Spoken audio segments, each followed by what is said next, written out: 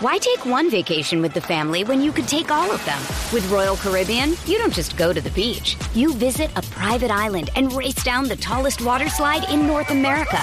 You don't just go for a road trip. You ATV and zip line through the jungle. You don't just go somewhere new. You rappel down waterfalls and discover ancient temples. Because this isn't just any vacation. This is all the vacations. Come seek the Royal Caribbean. Ships Registry, Bahamas. It's only a kick, a jump, a block. It's only a serve. It's only a tackle, a run. It's only for the fans. After all, it's only pressure. You got this. Adidas.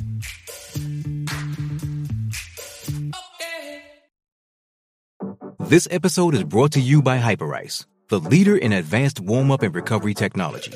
They have tons of innovative products, like Venom-heated wearables to help soothe sore back muscles, Normatec compression boots to speed up recovery and increase circulation, and Hypervolt massage guns to improve mobility.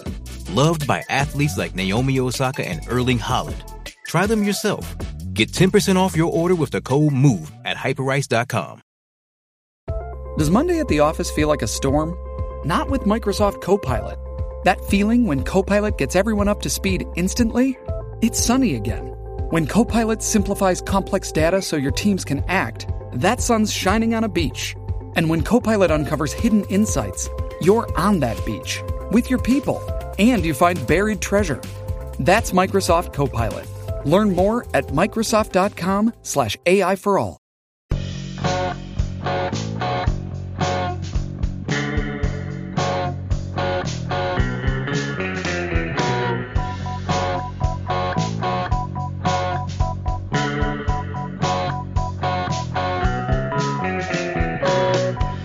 Hey everybody, and welcome back to From Complex to Queens, Mason Home Run Applesauce's minor league podcast.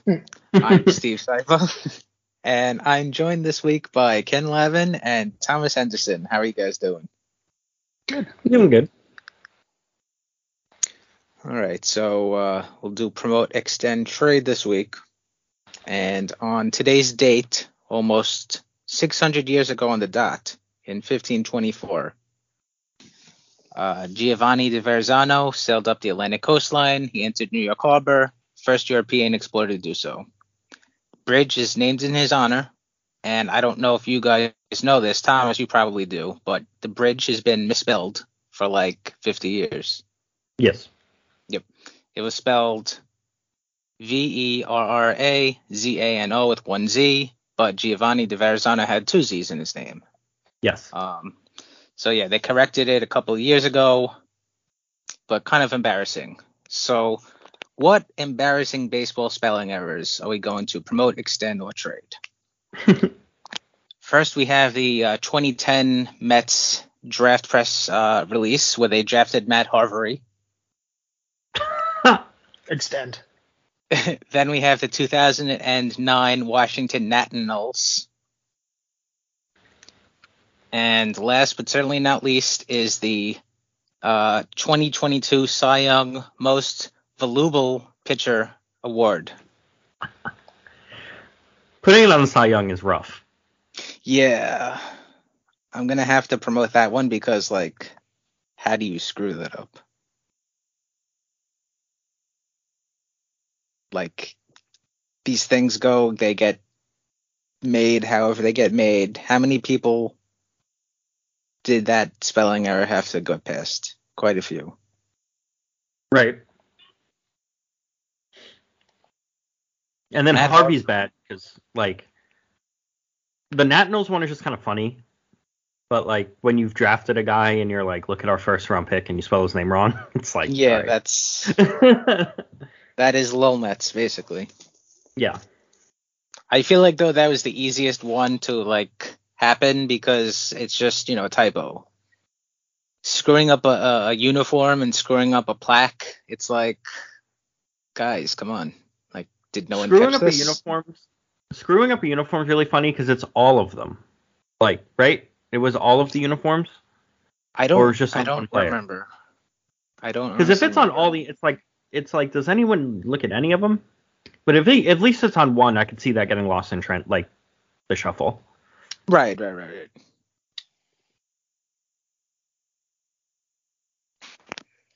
Very embarrassing, though, all of these.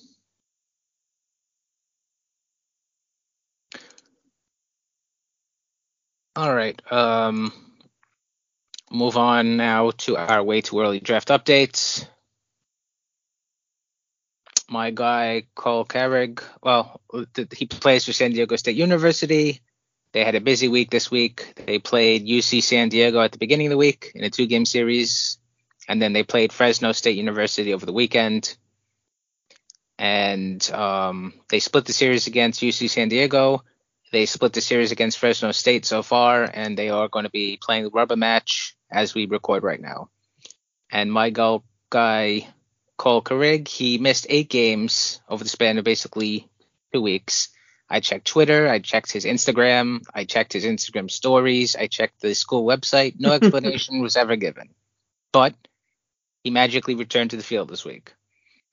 He went 2 for 7 against UC San Diego with a double and triple. And then so far against Fresno State, he is 3 for 9 with 3 steals in 4 tries. So that brings him to the season now of a batting line of 329, 352, 512 with 4 doubles, 4 triples, 1 homer, 9 steals, 2 walks, 14 strikeouts in 21 games. And if, he has like a hot streak for like a week or 2, I guess he could rebuild a lot of his value, but his stock is way, way, way down right now. Definitely would not recommend drafting at 32 unless the Mets are, playing around with slot values and are intentionally going for, an under slot reach. Ken, Yoanji Morales, Miami third baseman. How's he doing? Well, he was shortlisted for the Golden Spikes Award. I'm not particularly sure why, other than reputation. And yeah, he has been hitting pretty well. It's just the things that you would hope haven't really been showing up, like power. So in his last, he played 4 games since we last spoke. He went 7 for 18 with 2 doubles, no homers. He struck out twice against 2 walks, so pretty much even in plate discipline, in terms of plate discipline. So pretty good week, that's I can do math. 7 divided by 18. Yeah, basically hit 400 for a week, but without the power that you'd hope. And on the season, that's kind of borne out. He's hitting 338, 410, 534, which again would be a perfectly fine stat line, except for the fact that you look at him and you look at the way he swings, and you expect a little more power against college competition. So I'd say stock pretty much even. Performance is certainly there, but and maybe this is unfair of me to expect. I would expect a little more power coming from a player of his caliber.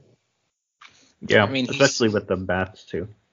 Yeah, he is a big strapping lad, is he not? And the bat speed is freakish. So yeah. So I don't think that he's a mirage. He could hit like 4 homers in a week, and that would be fine. But so I'd say even. He's been fine. Just maybe not quite what you'd want. He's not a Jace Boyd, no, was it Jace Boyd setting records with 28 home runs or whatever it is, but all because of the aluminum bat? Yeah. No. David Thompson, excuse me. David Thompson. Yeah. Yep. Also for Miami. Yes, exactly. Miami product. All right. Thomas Rokolowski. So Max Preps finally has started updating their stuff. For those of you who haven't been listening to every episode or missed a few, Max Preps could sometimes take a while because there's so many prep guys and they're putting all the stats up. So, it's a lot of work. So on the season, he is hitting 487 with a 585 on base percentage, and he has 37 hits in 22 games. Just to lay the groundwork of how good he's been this year and just how much better he is in the competition. He played 3 games this week. They went 3-0. One game he went 2 for 5. One game he went 2 for 4 with a home run, and one day he went 4 for 4 with a home run and 3 doubles. So that's a good week in my book. I will take that. I would say his stock is probably up, but I don't know if he's probably just gonna go to college and call it a day. So it's he's in a weird spot with his draft stock where I don't think he should be there at 32 if he had any intention of going pro. Like, I think he would go much earlier than that, but also maybe not much earlier, maybe in the 20s or something. But it seems like he has a strong commitment. Like I've said before, I don't know how strong it actually is, and I don't know if the Mets are going to even bother worrying about any of that. They obviously like prep bats. They just took Jet Williams last year, and he's had a great start to his professional career. But I don't really know what they're thinking with trying to buy out a pretty legit commitment, but dude's good. And I think if we see him at UCLA, he could just keep ascending, and he'll be a name to watch. I'm trying to think, the team does good, and after the game, coach stops and gets pizza for everybody or gets ice cream or whatever. What do you do when a guy goes 4 for 4 with a home run and 3 doubles? What do you stop the good? Gold. Yeah. I mean, I feel like getting a pizza is not worth a 4 for 4 night. What are those absurdly expensive meals that billionaires eat? Like gold encrusted pasta or something? Oh yeah. That's probably what he's owed. Go to Salt Bay and get his gold steak that's extremely overpriced and looks pretty disgusting. All right. Now we will move on to players that are actually in the organization, and start with the Syracuse Mets. And they played a series against the Scranton Wilkes-Barre Railriders this week, the Yankees AAA affiliate. And they are 3-1 against them, with a doubleheader being played right now as we record. And they have a 9-4 record, and they are tied with the Norfolk Tides for first place, not just in the International League East, but in the entire International League period. They both have the best records in the entire International League. We said, earlier in the month that Syracuse had the ability to just steamroll over other teams if the bats are clicking, and definitely the bats been clicking. We'll talk about some of these other players in a little bit. But Brett Baty coming into Sunday's doubleheader, he was hitting 400, 500, 866 with 5 home runs in 9 games. 500 on base percentage. Mm-hmm. Ronnie Mauricio coming into Sunday was hitting 380, 436, 880 with 6 home runs in 13 games. Mark Vientos coming into Sunday's hitting 283, 365, 565 with 4 home runs in 12 games. And I'm pretty sure that he hit a home run today, so make that 5 homers now. And they're not the only ones doing all the heavy lifting. A ton of those complimentary guys are also hitting really well. Jonathan Arauz is hitting 370, 442, 544. Danny Mendick is hitting 341, 431, 546. Jose Peraza is hitting 333, 357, 444. So the bats are definitely doing their thing.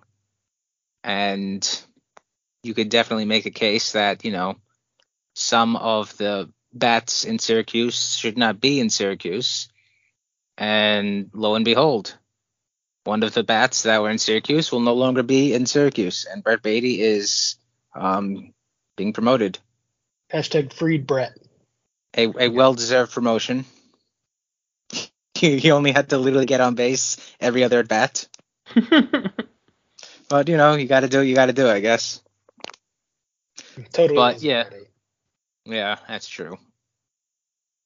I mean, if you're only getting on base at a 500 clip, that means that you're also not getting on base at a 500 clip, which is not. You good, think that right? was the last benchmark?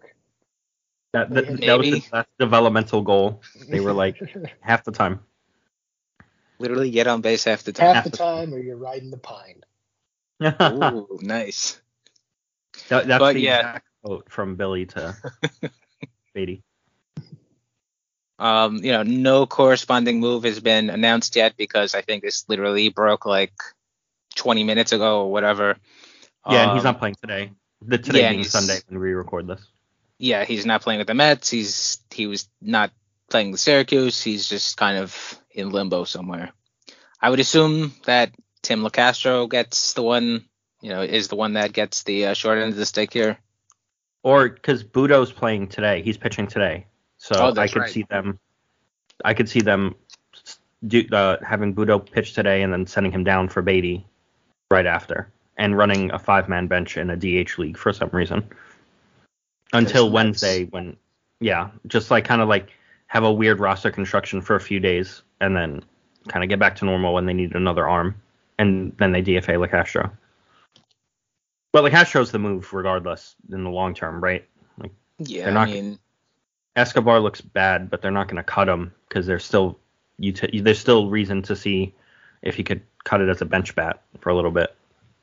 Exactly. Escobar on the bench gives them some versatility. He's a switch hitter, so he gives them. It's also a good chance he ends up a fairly significant part of a platoon with Batty, like they did last year. And with the right-handed DH too, because he probably shouldn't face a righty again. He looks awful from the right side, like even worse. Yeah, Escobar has been pretty. Or from the left side, rather. Escobar currently has a 7 WRC plus. So it was negative a few days ago. Yeah. So. Even if Beatty struggles like he did last year Beatty had a weighted wins of 71. So if Beatty plays like he did last year in the 2-week span or whatever it was, it's literally 7 times better than what Escobar is. Yeah, it's true. Like, I don't know, excuse me, 10 times. 7 to 71. Yikes. Yeah, Escobar's been really bad. And they probably took a little too long to call him up, and it's like game 17. It's once they didn't sign Correa, he should have just broke camp with he being Beatty, should have just broke camp with the Mets, and they called it a day. But whatever. I mean, it's better than what they've been doing with Alvarez. So. Yeah, what they're doing to Alvarez is like potentially severely stunting his development. Very weird. Like, he's playing 2 days in a row today. He played yesterday. He's going to play today. But I don't understand how they're treating him ever since they signed 2 catchers to 2-year deals in the offseason. It's been very strange to me this entire time, and I don't really know what that says about what they think of him. Because to me, it sounds like they don't believe in him. Otherwise, he would be playing. Dave Capobianco tweeted something that it seems like they're trying to keep him protected from big league pitching so that his trade value will be higher. Yes. Which, not a great plan.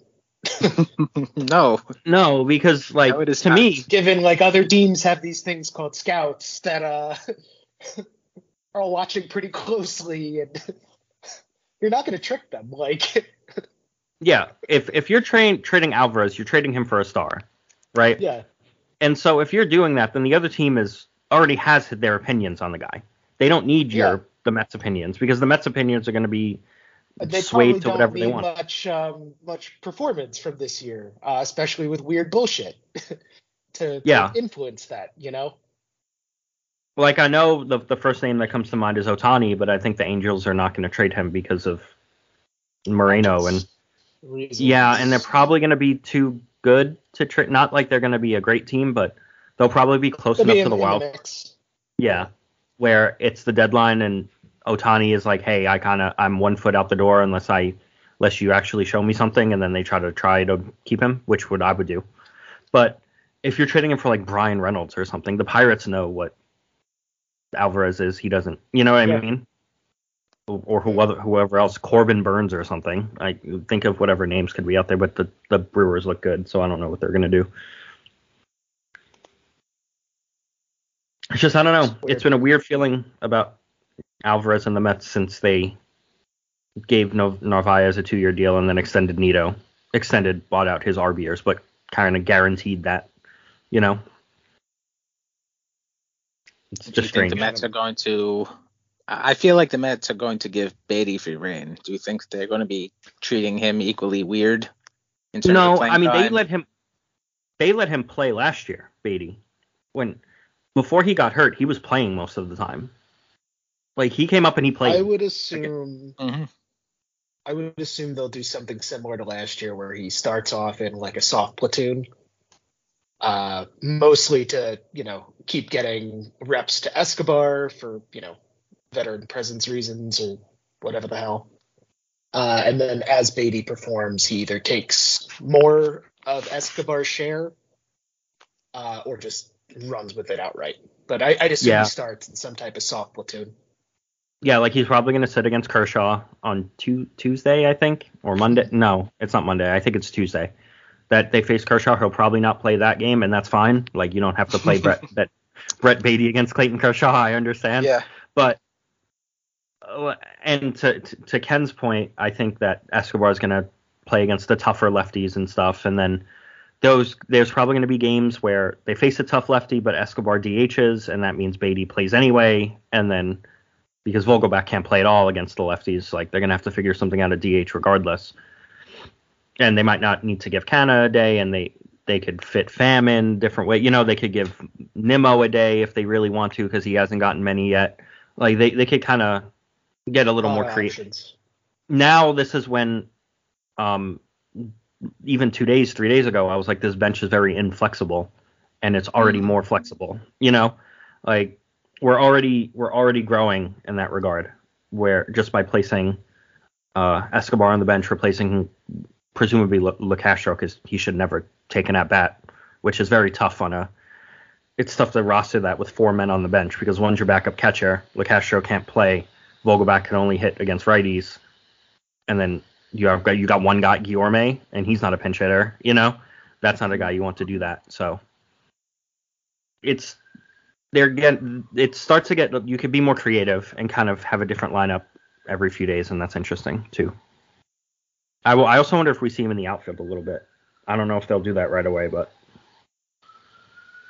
I mean, the very little outfield that he played in, was it 2021? I don't think he played any outfield last year. I don't think he played last year there, yeah. Yeah, but he didn't look bad. I mean, it was very limited, but yeah, he's one of those guys, like, he's not speedy in a base stealing sense, but he's, once he starts going, he give you enough range where he's passable. He's not Lucas Duda, Yeah. He's athletic, Exactly. I'm he trying probably to could have played basketball in college, if that's what he wanted to do with his life. And like Jordan Walker played 198 total minor league innings in the outfield, and he's exclusively been in the outfield for the Cardinals. Not that it's the same, because you have Nolan Arenado playing third base and not, there's a reason why he's playing right field, but you could do that with a player. Modern players are flexible enough where you could kind of be like, hey, you might have to do this a little bit to help out, to kind of, if Canna gets hurt or something, and you don't want to put McNeil out there every day, like you could kind of get a little creative in that regard too. Yeah, he's definitely athletic enough to spell guys and play every once in a while. Yeah. And in the future, if they wanted to make him permanently an outfielder, with more repetition, I think he could too. I don't think that's something you would immediately do, but that was probably the plan with Correa. I don't think they would have traded Beatty if they signed Correa.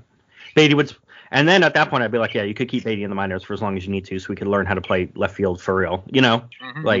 At that point he's actually learning a new position. So I understand why you don't want to do that at the major league level, but maybe they sign Matt Chapman in the offseason and then and to replace Canna's production in the outfield, you move Beatty. You know, if Beatty isn't a great third baseman in the majors, or if he's just okay, and obviously Chapman's one of the 2-3 best defensive third basemen in the league with Machado and Arenado. So that's also we're talking in hypotheticals at that point, but yeah. Well, hopefully Beatty does good. I mean, like we said, the bar was so low that really I don't know if he can be worse than a weighted RC plus of 7. So, I mean, that's the same thing to go back to Alvarez. Nito's even worse than that. He has like a negative 30 or something. The last I checked, it was negative 32, I think, weighted runs created plus, which I've never even seen before. That is impressive. It's like, I understand he's an excellent defender, but come on. Like, Alvarez looks fine back there. He kind of reminds me of James McCann back there, funnily enough, where, like, he's good at stealing the strikes on the corners, but the strikes on the bottom of the zone, I think he struggles with. But that's reps. And the only way he gets better is if he plays, not watching Tomas Nido play. I also extremely don't care about like traditional catcher shit as long as he hits. No, of course. So, yeah, I mean, like they can run as much as they want on him if he hits. It doesn't matter in 2023 baseball at that point. Everyone's running on everyone. Not in the Hall of Fame because of his defensive acumen, you know. Thomas, how much of his struggles right now do you think is him pressing because he gets like 6 at-bats a week? At the plate, it has to be. Because his at-bats are like non-competitive, but I'd imagine he's getting none of that is him like trying to hit everything to the moon. So I don't know how many of you listening or in this podcast or recording this podcast right now watched the Brewers game where he faced Hader. Hader threw like 7 balls at his face, and he didn't swing at 2 of them, and then he got impatient and started swinging at the same pitches he was just taking. And it was like the 3-2 pitch was a ball, but it was an incredible pitch. Like, I'm not going to sit there and be like, wow, how do you swing at that? Because it was close to the top of the zone. It was in the inside. So I could see how you would think it would dip back down because it's like enough, a 2. Like that one's close enough where you got to swing at it, especially with 2 strikes. But to get to 2 strikes, the balls weren't even close. Like, and that's one of those things where, of course, because Buck Showalter is like in the media saying like, hey, you're the backup quarterback, you know? And so when you do get your reps, you have to maximize. Like, there's no choice. If he doesn't maximize his reps, then he doesn't play tomorrow. And if he doesn't today, give them Buck a reason to play, he's not going to play. Exactly. And also worth remembering, he's a literal child. Yeah, he's what, 21? he like just turned 21. And he came up last year, but he came up last year and didn't look great in that Brave series when he was like DHing and stuff, because it was, hey, you're 20 at that point. Hey, here's the most important series of the year. Figure it out on the fly. Not only of the year, since like 2016, the most important series in Mets baseball in half a decade, you know, go and in Atlanta, go hit, you know. And he looked better when the games didn't matter because there was less pressure. And I'm not saying he can't handle it. I'm saying, but yeah, confidence, you need to build it from somewhere, you know. Yeah. And that's why I wanted Beatty to be up early, and I'm happy that he is, because if he is a shitty April, and then he figures it out in June, like, you didn't waste all that time. Julio Rodriguez was bad in last April, and look how good he ended up. He hit like 200, and it's almost like they need time to adjust. Yeah, because as much as these superstars or these super prospects are super prospects, Mike Trout sucked his rookie year when he was 20, because it didn't matter that he was Mike Trout. Some guy who's a 6-year vet is like, whatever. Like, in 3 years you got me, but I got you now, you know. They need to get those reps, and Alvarez he's not doing anything. He's not playing. Like, I'm happy he's playing 2 days in a row against Oakland, and that's important. And maybe he has a good game today, and it helps. He plays more on this road trip, but Narvaez is out for 2 months. He's not out for 2 weeks. Yeah. Are we going to settle for Nito's negative 34 for 2 months? And he also... You really can't Nito, do that every day. You really can't. Yeah, exactly. And he can't even stay on the field for that long. Like, every single time he's had a starter's workload, he's gotten hurt. because I mean, there are no catchers like that anymore. Even the really good guys get DH'd like 2 days a week. Look at what the Braves are doing. Yeah. Well, the Braves have 2 very good catchers. And Sean Murphy DHs a fair bit, and obviously Travis got hurt, d'Arnaud got hurt, so like what they can't really.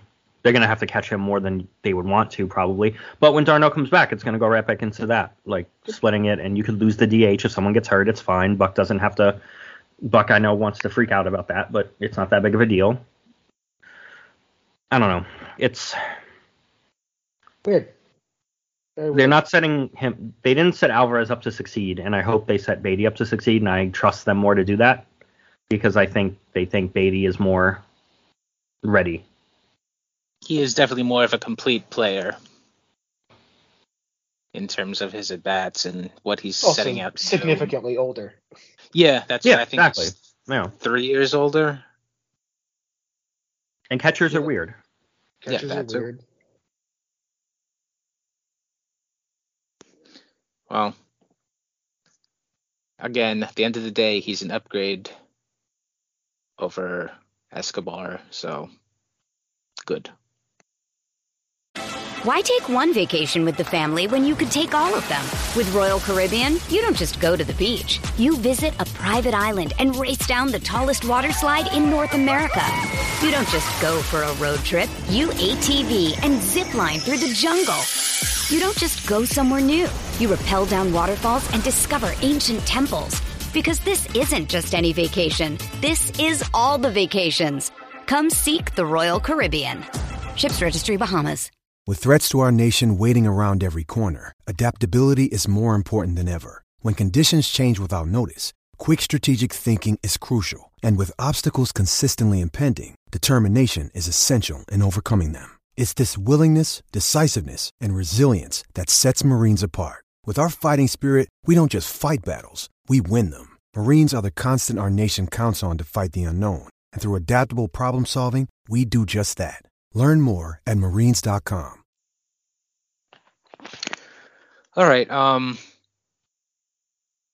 Focusing so much on the offensive side of baseball, we forgot about there's a defensive side in pitching. And Jose Butto, he's also getting a call up today.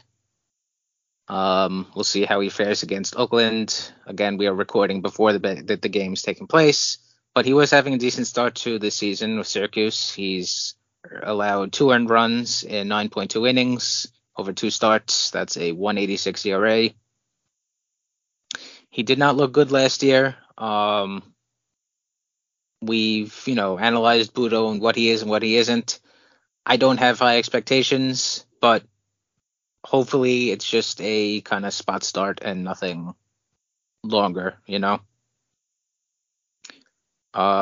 Another pitcher in Syracuse doing pretty good, Joey Lucchesi.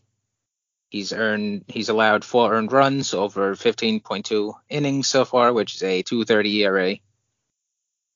And Butto and Lucchesi, basically Butto and Lucchesi and David Peterson and Tyler McGill were basically all supposed to be depth. And now 3 of those 4 guys are on the big league club. And, Verlander's out, Quintana's out, Scherzer is feeling achy. Hopefully is nothing more than just that. And for once, the Mets actually had decent starting depth, not just like hey, this guy is a warm body, can throw, but guys that are solid as depth pieces. They've just had to use it now. Yeah. At least Butto has that new cutter or slider or something that looks pretty good. So hopefully that just means that he's a little more viable. Like it probably makes him a bit of a better pitcher because he finally has a breaker, like a secondary pitch. That's not a changeup. Well, he needs just something else that he can go to. Yeah, because that could be the difference between an up and down organizational depth guy and someone you really don't want to call up, It's the truth. And Oakland is definitely a good team to see how it works. Yeah, for sure. Which I don't know if I don't believe that Scherzer is hurt, but the conspiracy theorist in me is they think it's Oakland and Butto is probably facing not similar lineups to that, but not too dissimilar either. Like, Oakland is better than a AAA lineup, but there's a lot of AAA type guys in that lineup too. Mm-hmm.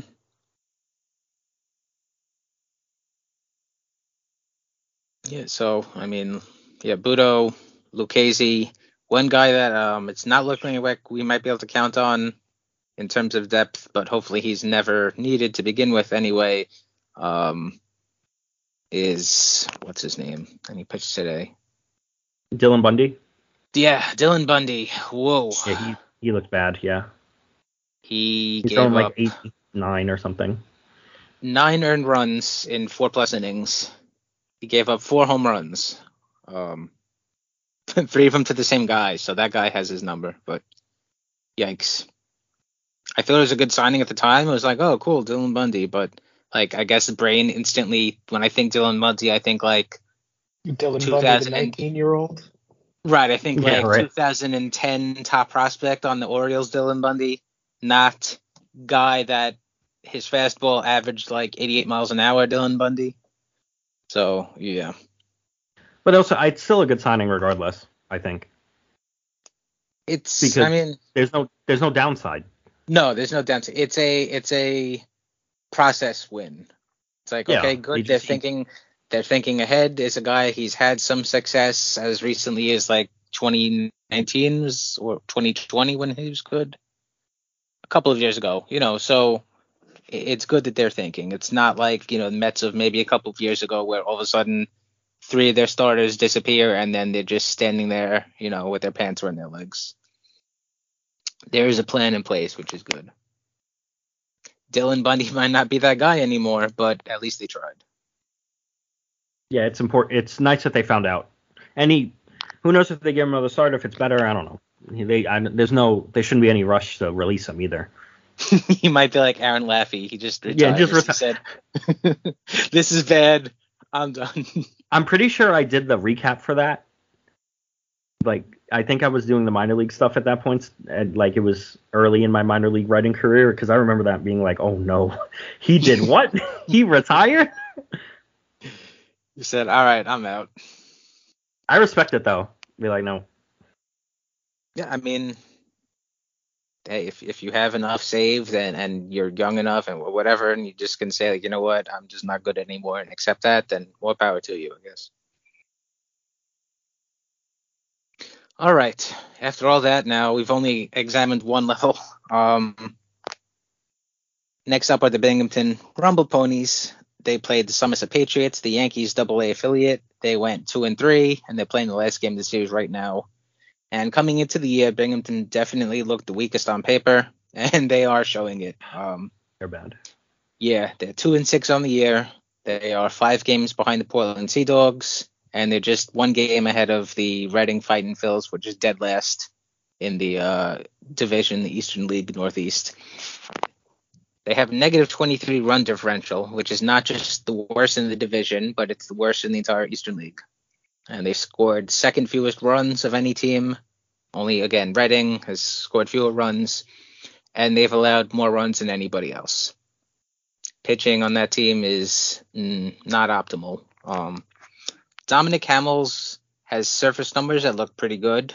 He's kind of been walking a tightrope, though. He's a 1.23 ERA in 7.1 innings with 3 hits and 10 strikeouts. Looks good. 8 walks, though. That one or two pitches, 1 or 2 players don't make a catch, whatever, and things, that 1.23 ERA could be a lot different. Junior Santos, he has a 6 ERA in 9 innings, 11 hits, 8 strikeouts, 5 walks. Not great. Mike Vasil, he's kind of been somewhere in between good and bad. He's a 4.50 ERA over just 1 start so far. Allowed 2 hits, 1 walk, and struck out 8. The 1 walk and striking out 8 is nice for him. Yeah, I mean, he's him, Dominic Hamel. The problem is very similar. Command is not good. Yeah, and Hamel's been he's been struggling with that, like you were saying. Mm-hmm. He's walked a bunch of people. He's had some wild pitches in his outings. It's just It's one of those things that's been if he's gonna have a cap on his ceiling, it's because he can't find the strike zone. Yep, the stuff is good. Part of it also is that it just moves so much that batters can't catch it, but he doesn't know where it's going either. Yeah. But yeah, starting pitching not looked good. No one in the bullpen has looked particularly good. And offense really just they don't have anybody. Period. Matt Rudick is leading the team with a 3.33 average. Again, also keep in mind this is all like a 7-game sample size, but Matt Rudick is leading the team with a 3.33 average. After him, second highest average on the team is Luke Ritter with a 2.17 average. After him is Wyatt Young with a 2.14 average. Then JT Schwartz with his 1.92 average. And then Augustin Ruiz with a 1.50 average. So your fifth best hitter on the team is hitting 150.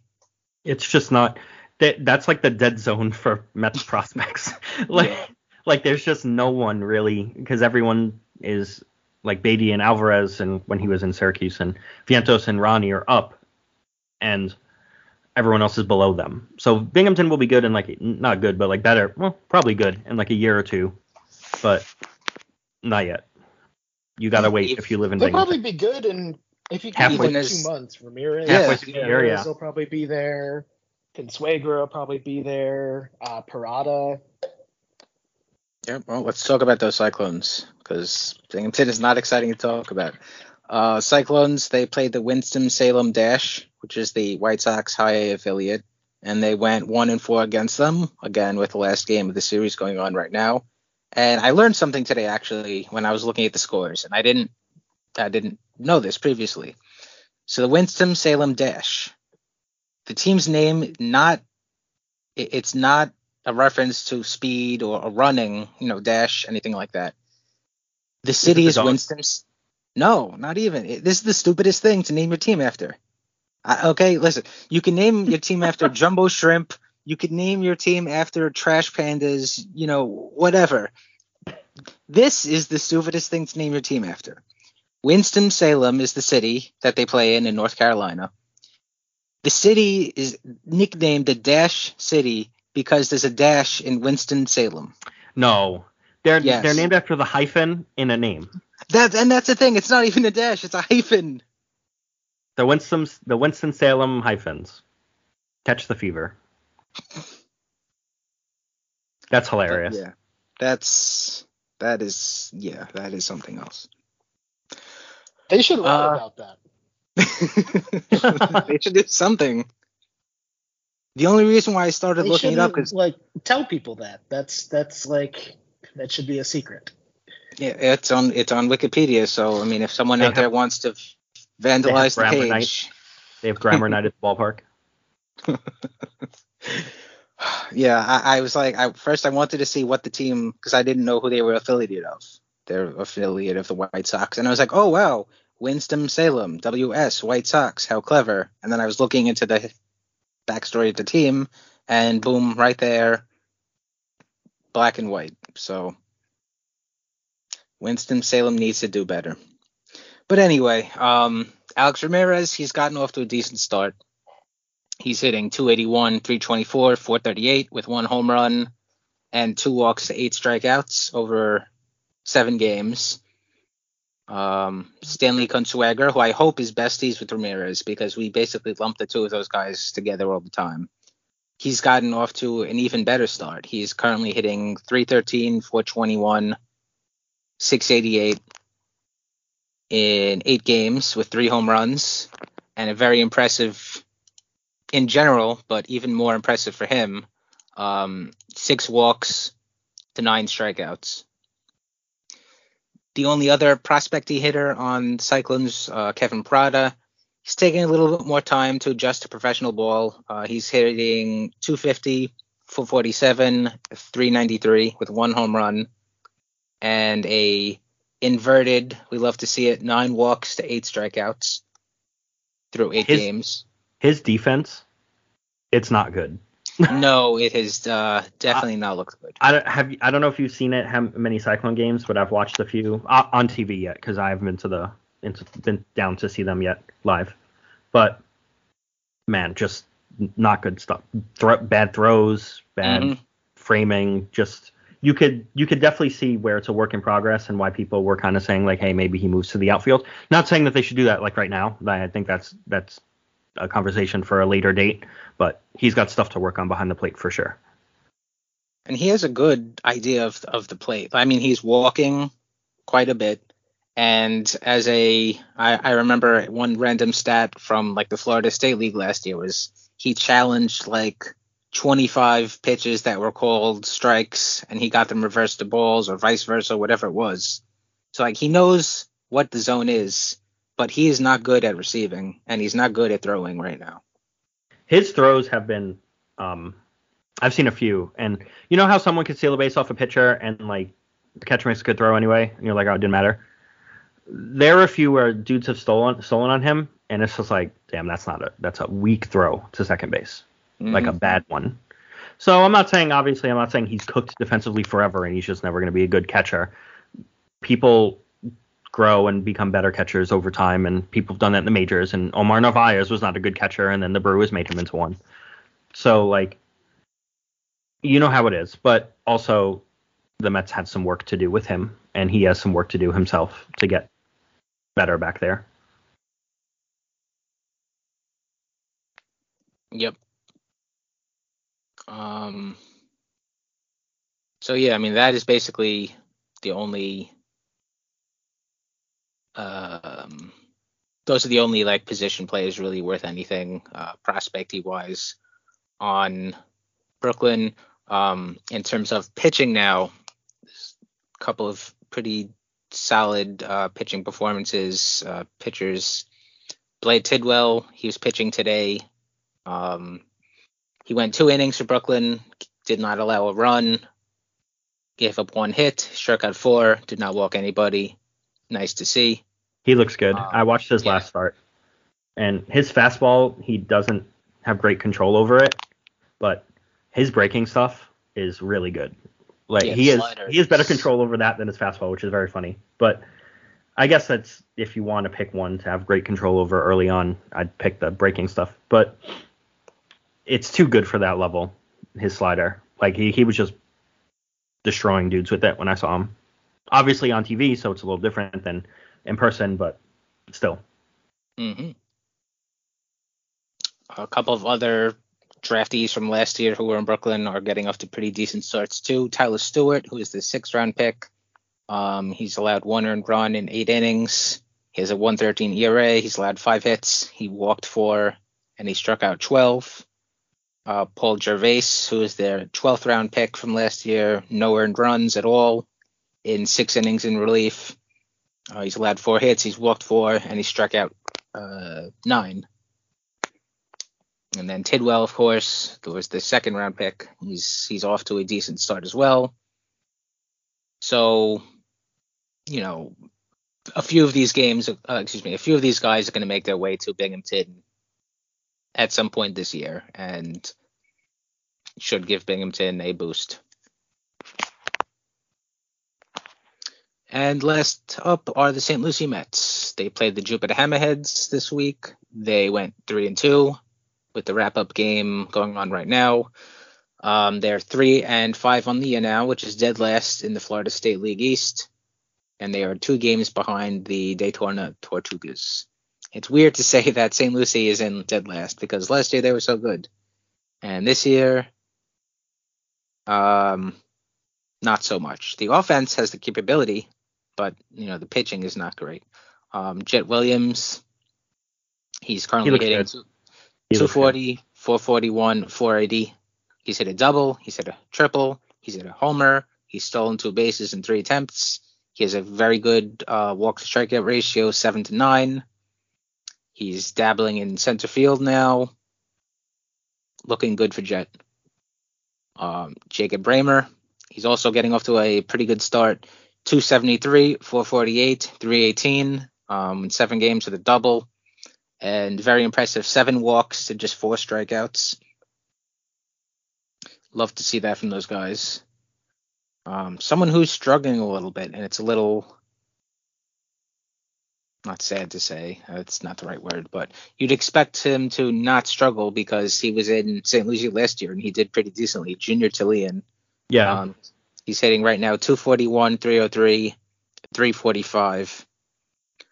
No home runs, just 3 doubles, 3 walks, 7 strikeouts. He wasn't on our top 25 list this year, but he was like on the fringe. I think I don't have it in front of me, but I think he probably would have been like 27 or something like that. And he is a guy that has a lot of pop. Some of the exit velocities that he posted last year were like Beatty and so I don't know. It is also 7 games, whatever. So I'm assuming that he's going to activate some of that power in game. But the main reason why St. Lucie is doing so bad is just pitching. Just not good. Nobody is really thrown enough to say anything one way or the other, but just in the 2 games, 1 game, 10 innings, whatever it is, most of these guys are struggling. They're not pitching well so far. No. Leonel Valles and Jolimli Ramirez, they're starting their years off strong, but another guy that we would have hoped would be in there too, Jordany Ventura. He's struggling a bit. And then after that, really, St. Lucie is just full of nobodies. I say that respectfully because, of course, they're better than I can ever hope to be, but you know what I mean. But so many of the guys that we figured would be pitching in St. Lucie are either out injured or they're still in extended spring training right now, and, they might start in the complex. They might start St. Lucie if they're doing good, who knows. But it's a very different group of pitchers that we were expecting to see, and just nothing has really been clicking so far. Yeah.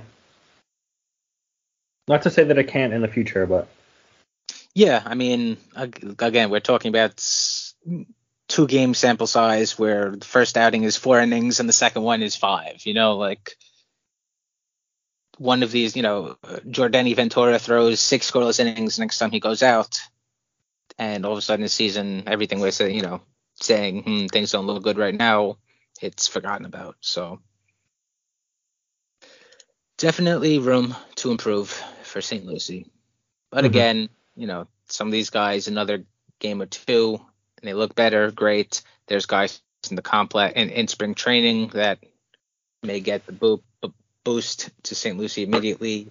A couple of months from now, guys that are in the complex might get promoted. So they may not have a great first half, but hopefully have a better second half. And that is the week in the Mets minor league system. So if anyone has any questions, comments, whatever, you can send us questions at our email address from complextoqueens@gmail.com. I don't know why. I just had a brain fart. You can follow us on Twitter and shoot us questions there. I'm at Steve Sypa. Lucas is at elvlajos343. Ken is at Ken1191. And Thomas is at said Mets season SZN.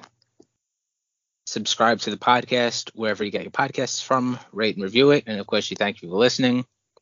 And a reminder, we are now a Patreon-based outfit. So if you like our podcast or any of the other ones in the Home Run Apple network, you could subscribe for just $5 a month, and you'll get extra stuff like bonus episodes and exclusive content. Just the deep down satisfaction of knowing that you're helping support us. I would definitely recommend. Unbiased opinion, I'd agree. There you go. So we will be back next week. So until then, love the Mets. Love the Mets.